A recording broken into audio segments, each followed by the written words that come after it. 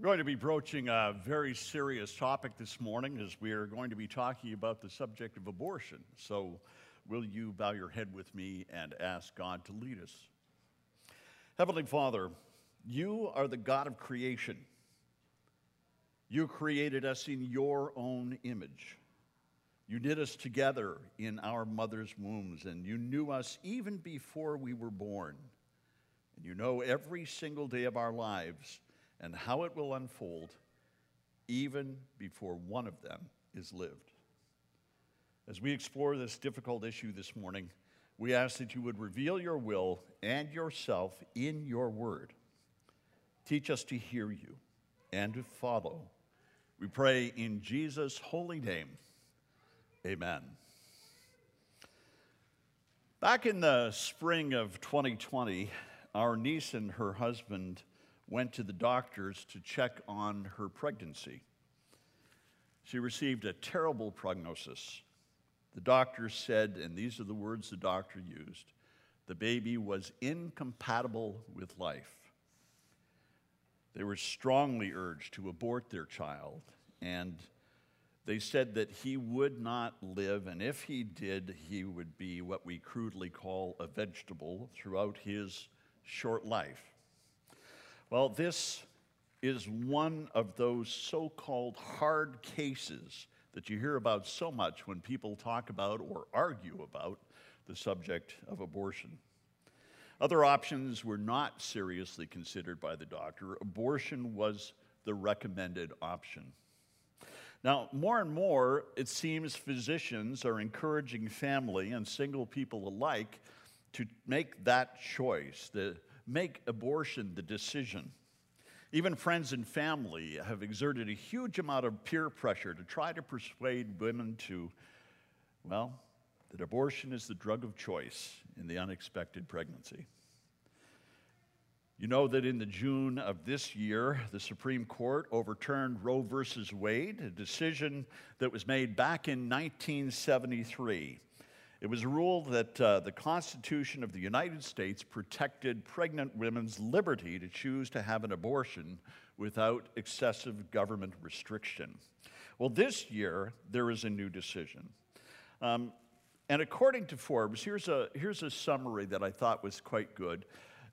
It was effectively a ruling that abortion is no longer a nationwide right and giving the states the power to ban the procedure.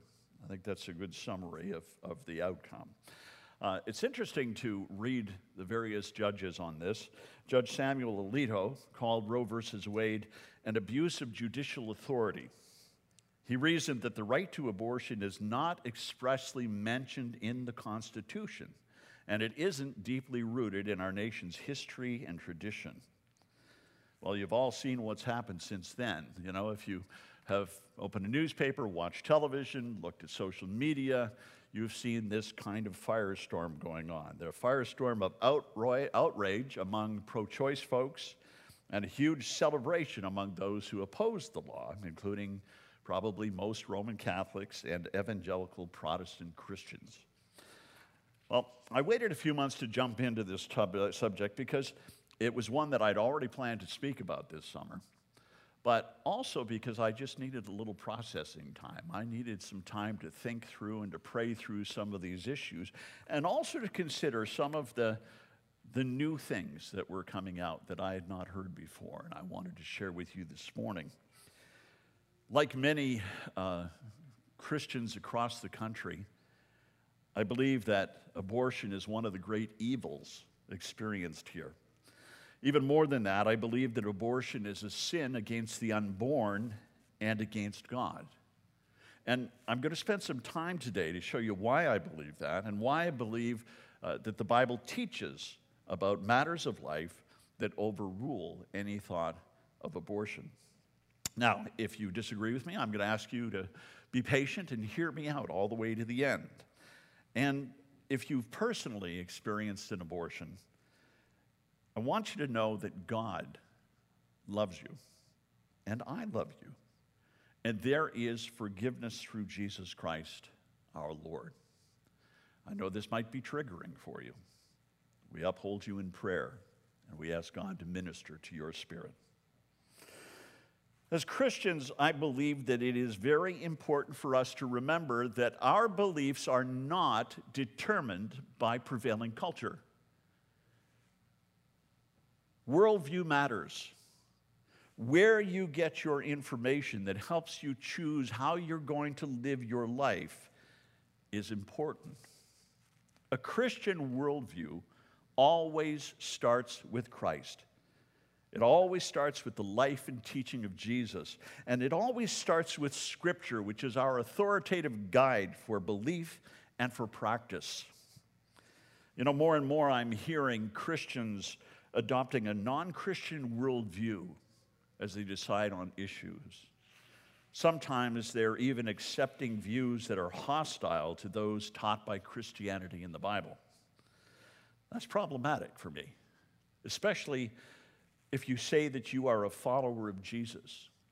We don't get to pick and choose what we like or dislike in the Bible based on popular decisions on the internet or our friends or our family or even our own life experience.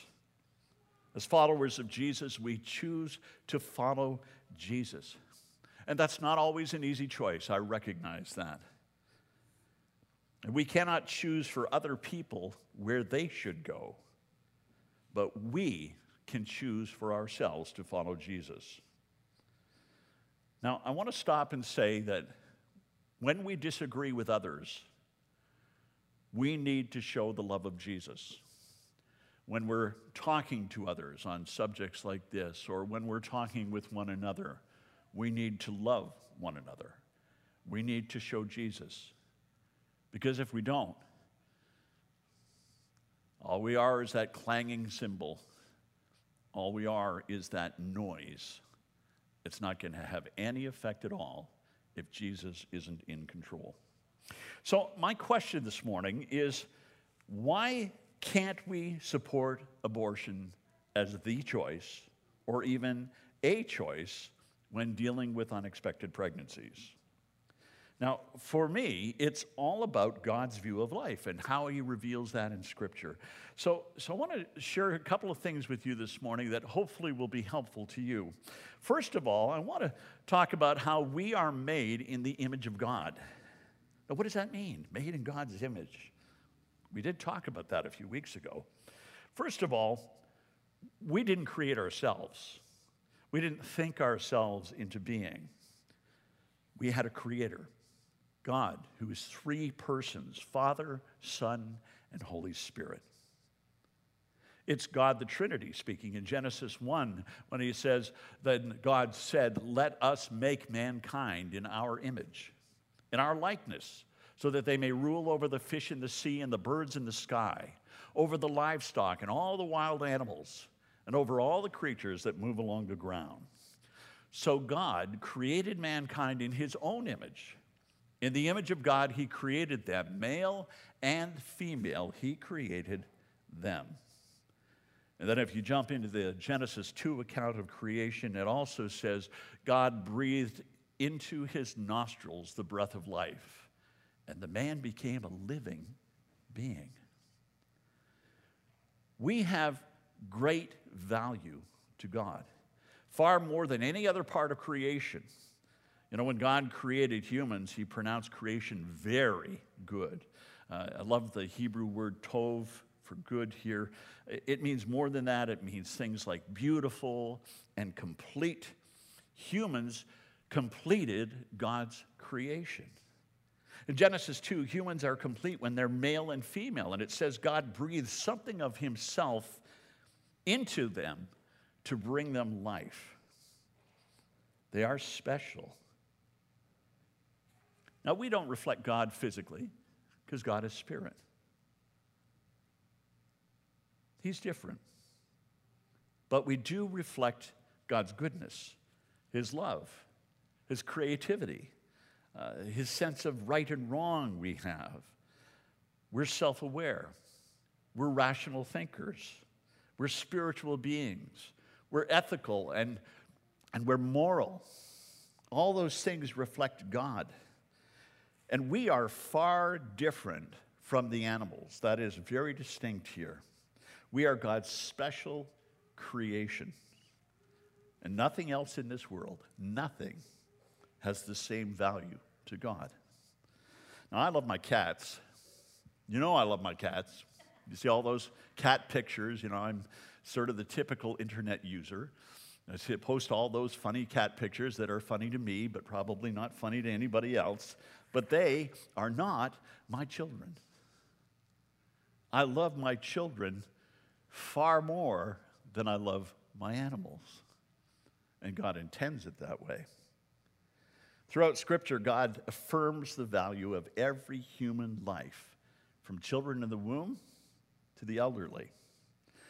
Historically, we could take you back to a book that was written towards the end of the first century that just kind of tells us about life and practice among Christians, those early followers of Jesus, around the time that John was imprisoned on Patmos, perhaps. We're not quite sure the exact date, but this document called the Didache, it has an expressive forbidding of abortion among Christians.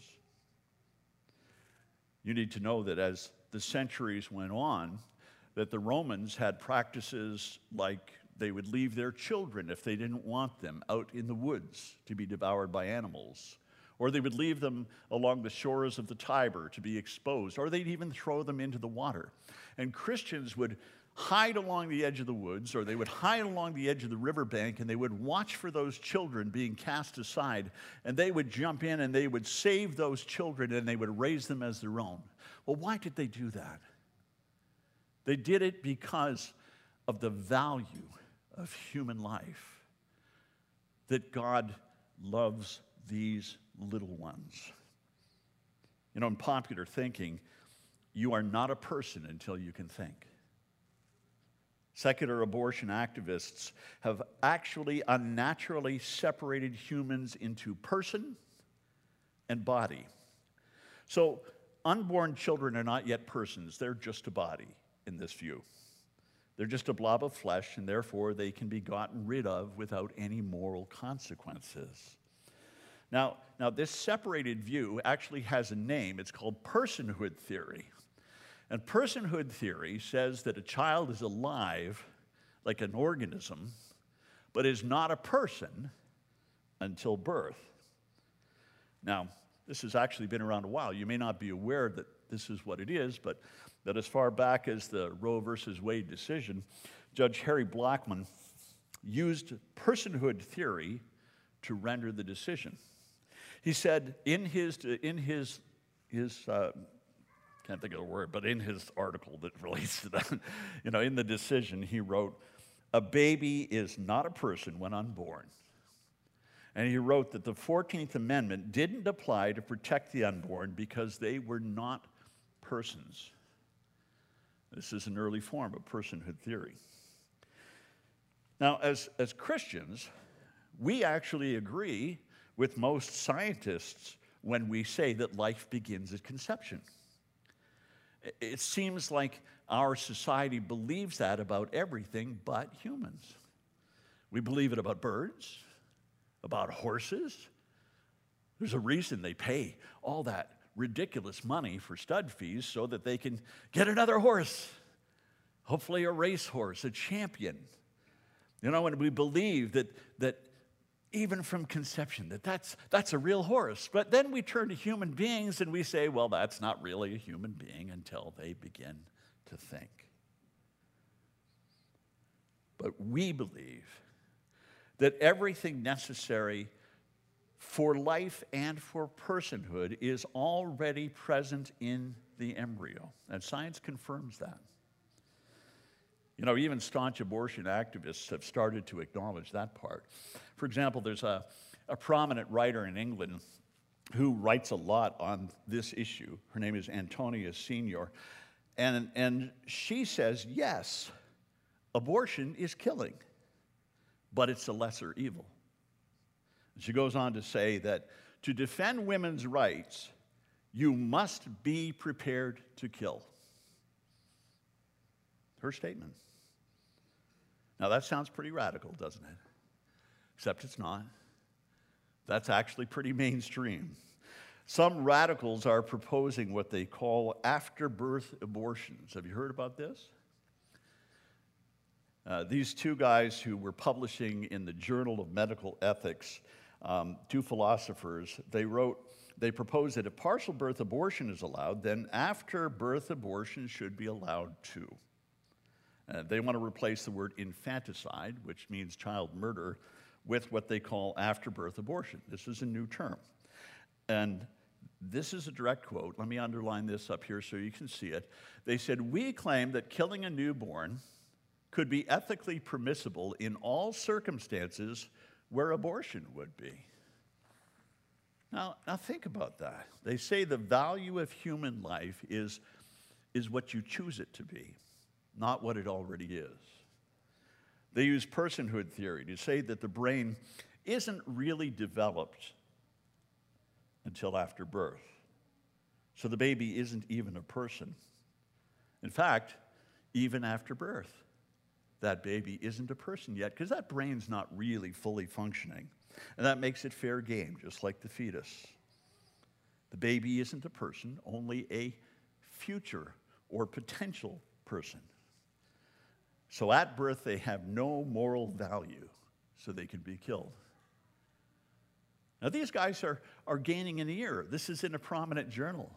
And they have places where they are professors at universities where they're also teaching this same stuff. Now, again, you think this is really radical, but it's not brand new. James Watson, who co-discovered the DNA double helix molecule, said that we could wait up to 3 days to decide if a child should be allowed to live. You might think, well, nobody's crazy enough to believe that. But there is a very prominent lobby group in California right now trying to pass this, trying to get this into law. Currently. There are some pretty extreme views out there, but they are much more mainstream than you would think. Now, if you want to read more, I want to recommend a book to you this morning. You might want to write this down. The book is called Love Thy Body. It's by Dr. Nancy Piercy, and she is a scholar in residence at Houston Baptist University. And I have found this book to be highly, highly influencing of my views. It's not only reshaping some of the things I've been thinking on this subject, but it's also reinforcing so many. And it's not just about this subject, but it does such a beautiful job of talking about abortion and helping us understand a Christian worldview that I really recommend it. And a lot of my ideas this morning are kind of formed by this, and I'm going to be using some of her examples today as well. I would say that this is the single best resource that I have come across in a long time. And I've read a lot of books and a lot of articles on the subject, but I do think this is one that you might want to consider putting in your library. Okay, let me move on. The Bible teaches that unborn life is known and valued by God. In Jeremiah, it's interesting.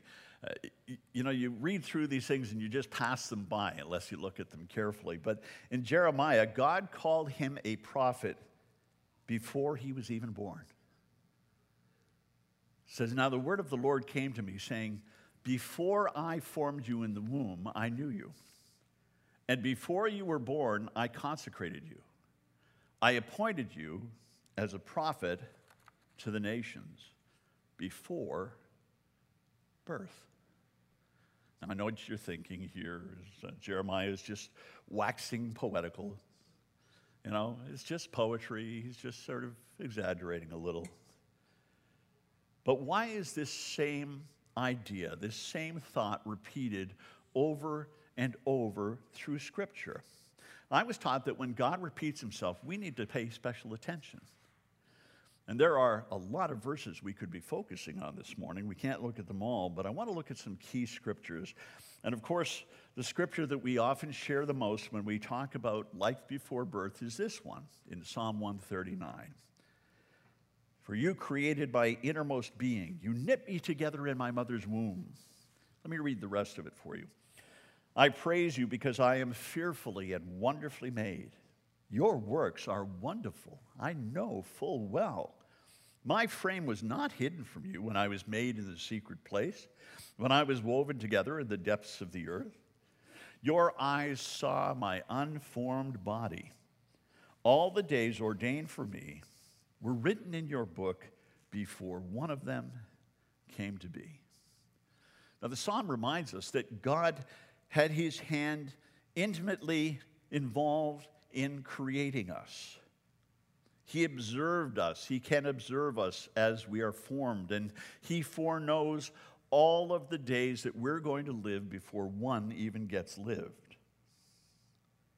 But there's an even more convincing passage than that.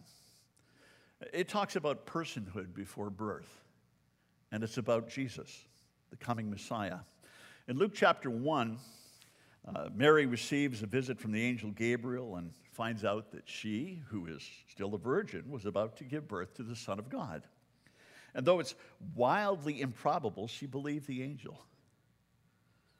I'm sure she was astonished when the angel told her also that her cousin Elizabeth was pregnant, because people thought that it was impossible for Elizabeth to have a baby. Elizabeth had been barren her entire life, and now she was growing old. So the very next day after this conversation with that angel, Mary runs as fast as she can. She gets up there to see her cousin. And this is what Luke writes. In those days, Mary arose and went with haste into the hill country to a town in Judah. And she entered the house of Zechariah and greeted Elizabeth. And when Elizabeth heard the greeting of Mary, the baby leapt in her womb. And Elizabeth was filled with the Holy Spirit. And she exclaimed with a loud cry, "Blessed are you among women, and blessed is the fruit of your womb." Now, a little earlier in that chapter, Elizabeth's husband, Zechariah, was doing his service at the temple when the same angel appeared to him. Now, one of the things he told him about the birth of this son who was to come, one of the things he said in verse 15, he said that John would be filled with the Holy Spirit even from his mother's womb. So here we have babies leaping in the womb in the presence of the unborn Jesus, and John the Baptist, not even born yet, filled with the Holy Spirit. Now I want to read you the next verse. The last part of that verse again in the next verse. Blessed are you among women, and blessed is the fruit of your womb. And why is this granted to me, that the mother of my Lord should come to me? Now, you might go past that and not see it. But Elizabeth calls the baby, not yet born, my Lord.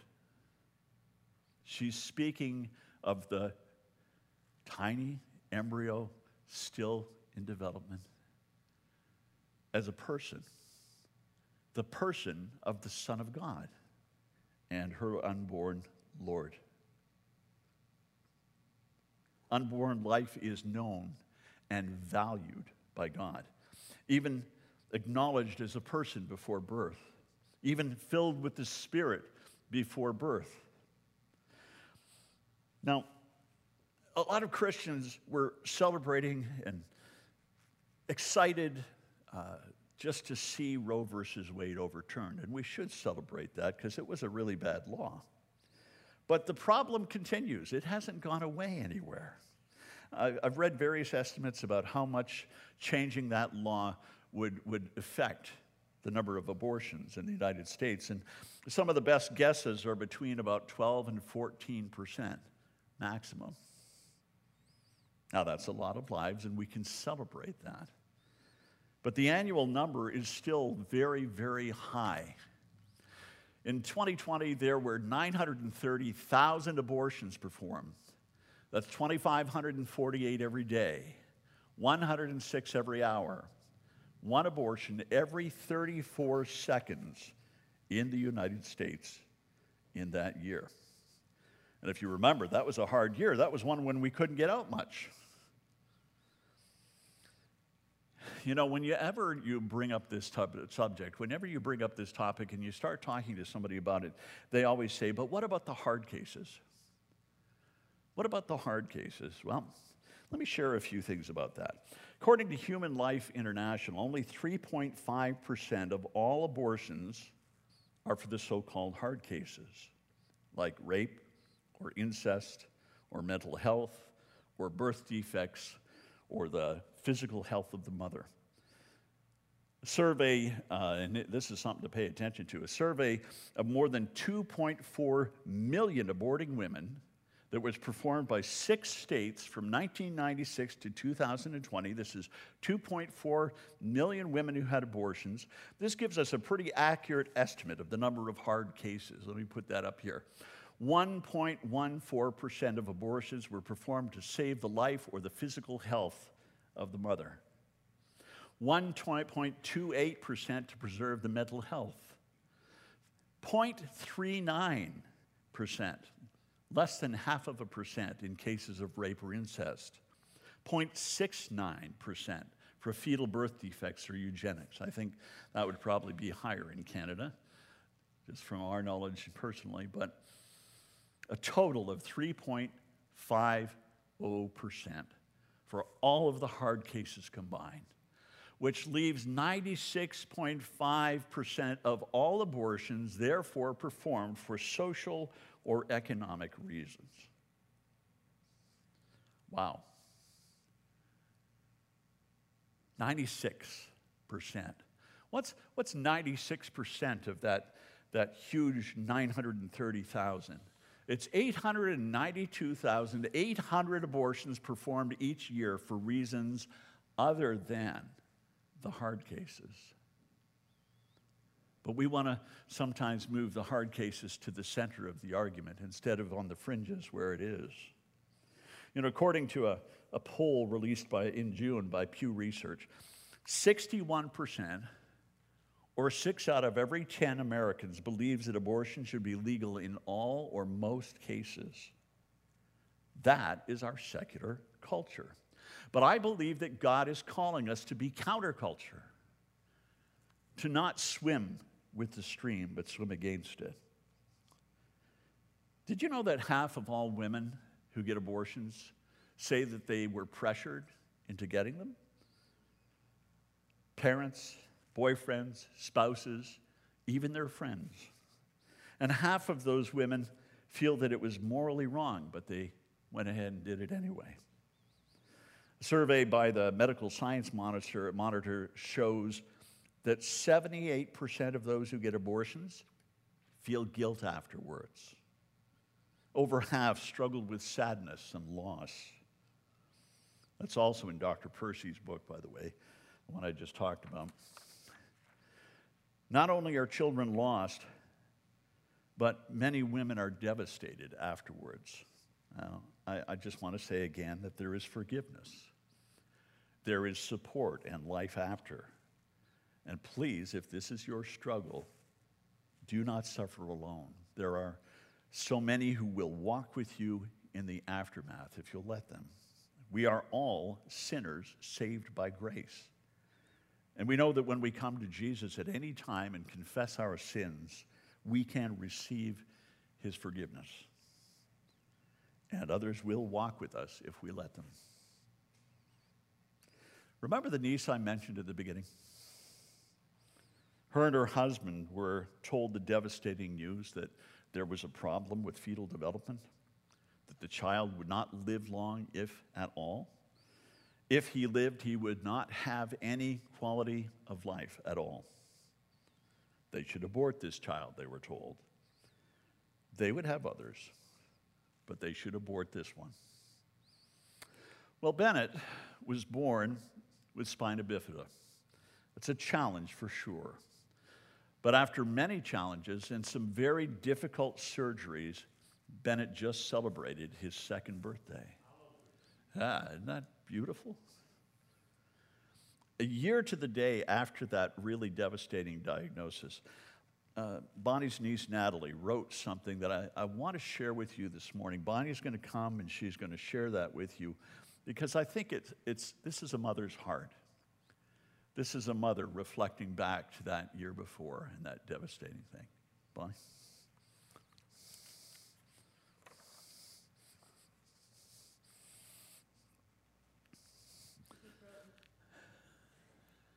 This was written a year after his diagnosis day, March 2020, by Natalie's mom, or by Natalie. As we currently sit in a waiting room at McMaster Hospital for a routine appointment, I can't help but reminisce over our first appointment exactly a year ago today. A year ago today, we walked through these hospital doors for the first time, back before we even knew your name. A year ago today, as I laid on the ultrasound table for an hour, I prayed and pleaded that the first ultrasound was just a mistake. A year ago today, your dad held my hand in a small room as two doctors crushed every last hope that I was desperately clinging to. A year ago today, spina bifida was the least of our worries, since the doctors didn't expect you to even survive to term. Incompatible with life is what they said. A year ago today, I was crumpled on the floor of a hospital bathroom, mourning you before I even got to meet you. A year ago today, I picked myself up off that floor and vowed to enjoy and cherish every moment we had, even if that time was incredibly limited. A year ago today, I didn't think I'd get the chance to meet you, let alone hold you, play with you, snuggle you, or watch you grow. So today, I thank God for the privilege of being in this waiting room with you, and for the many times we will be in this very room. Today and every day, I cherish every smile, every laugh, every coo, every snuggle, as well as every cry, every scream, and every night waking.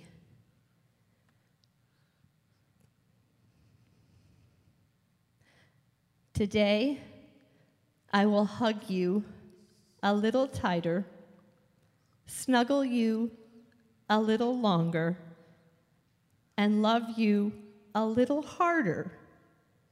Because 1 year ago today, I didn't think you would be here today.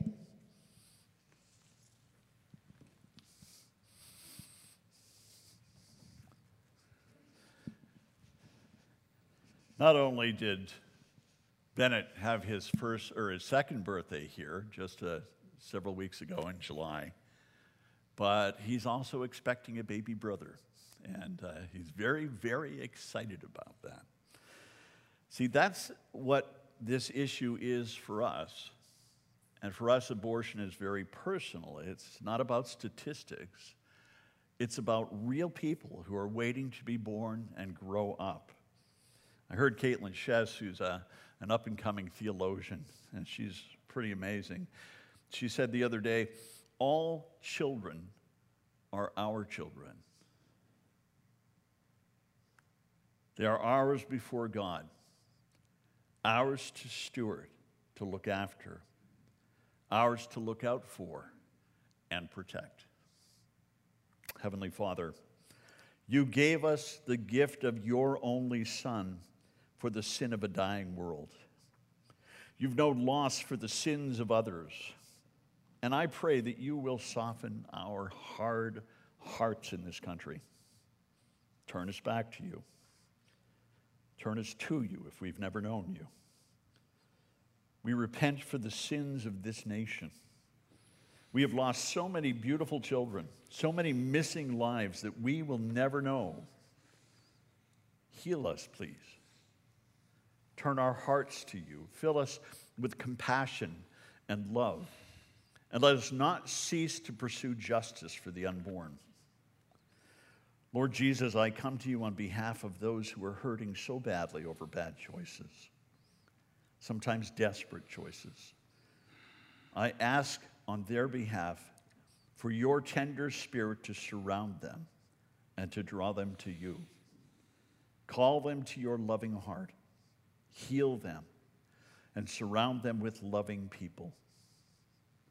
Lord, we thank you for our children. They are your gift, and we will always cherish them. In Jesus' name we pray. Amen.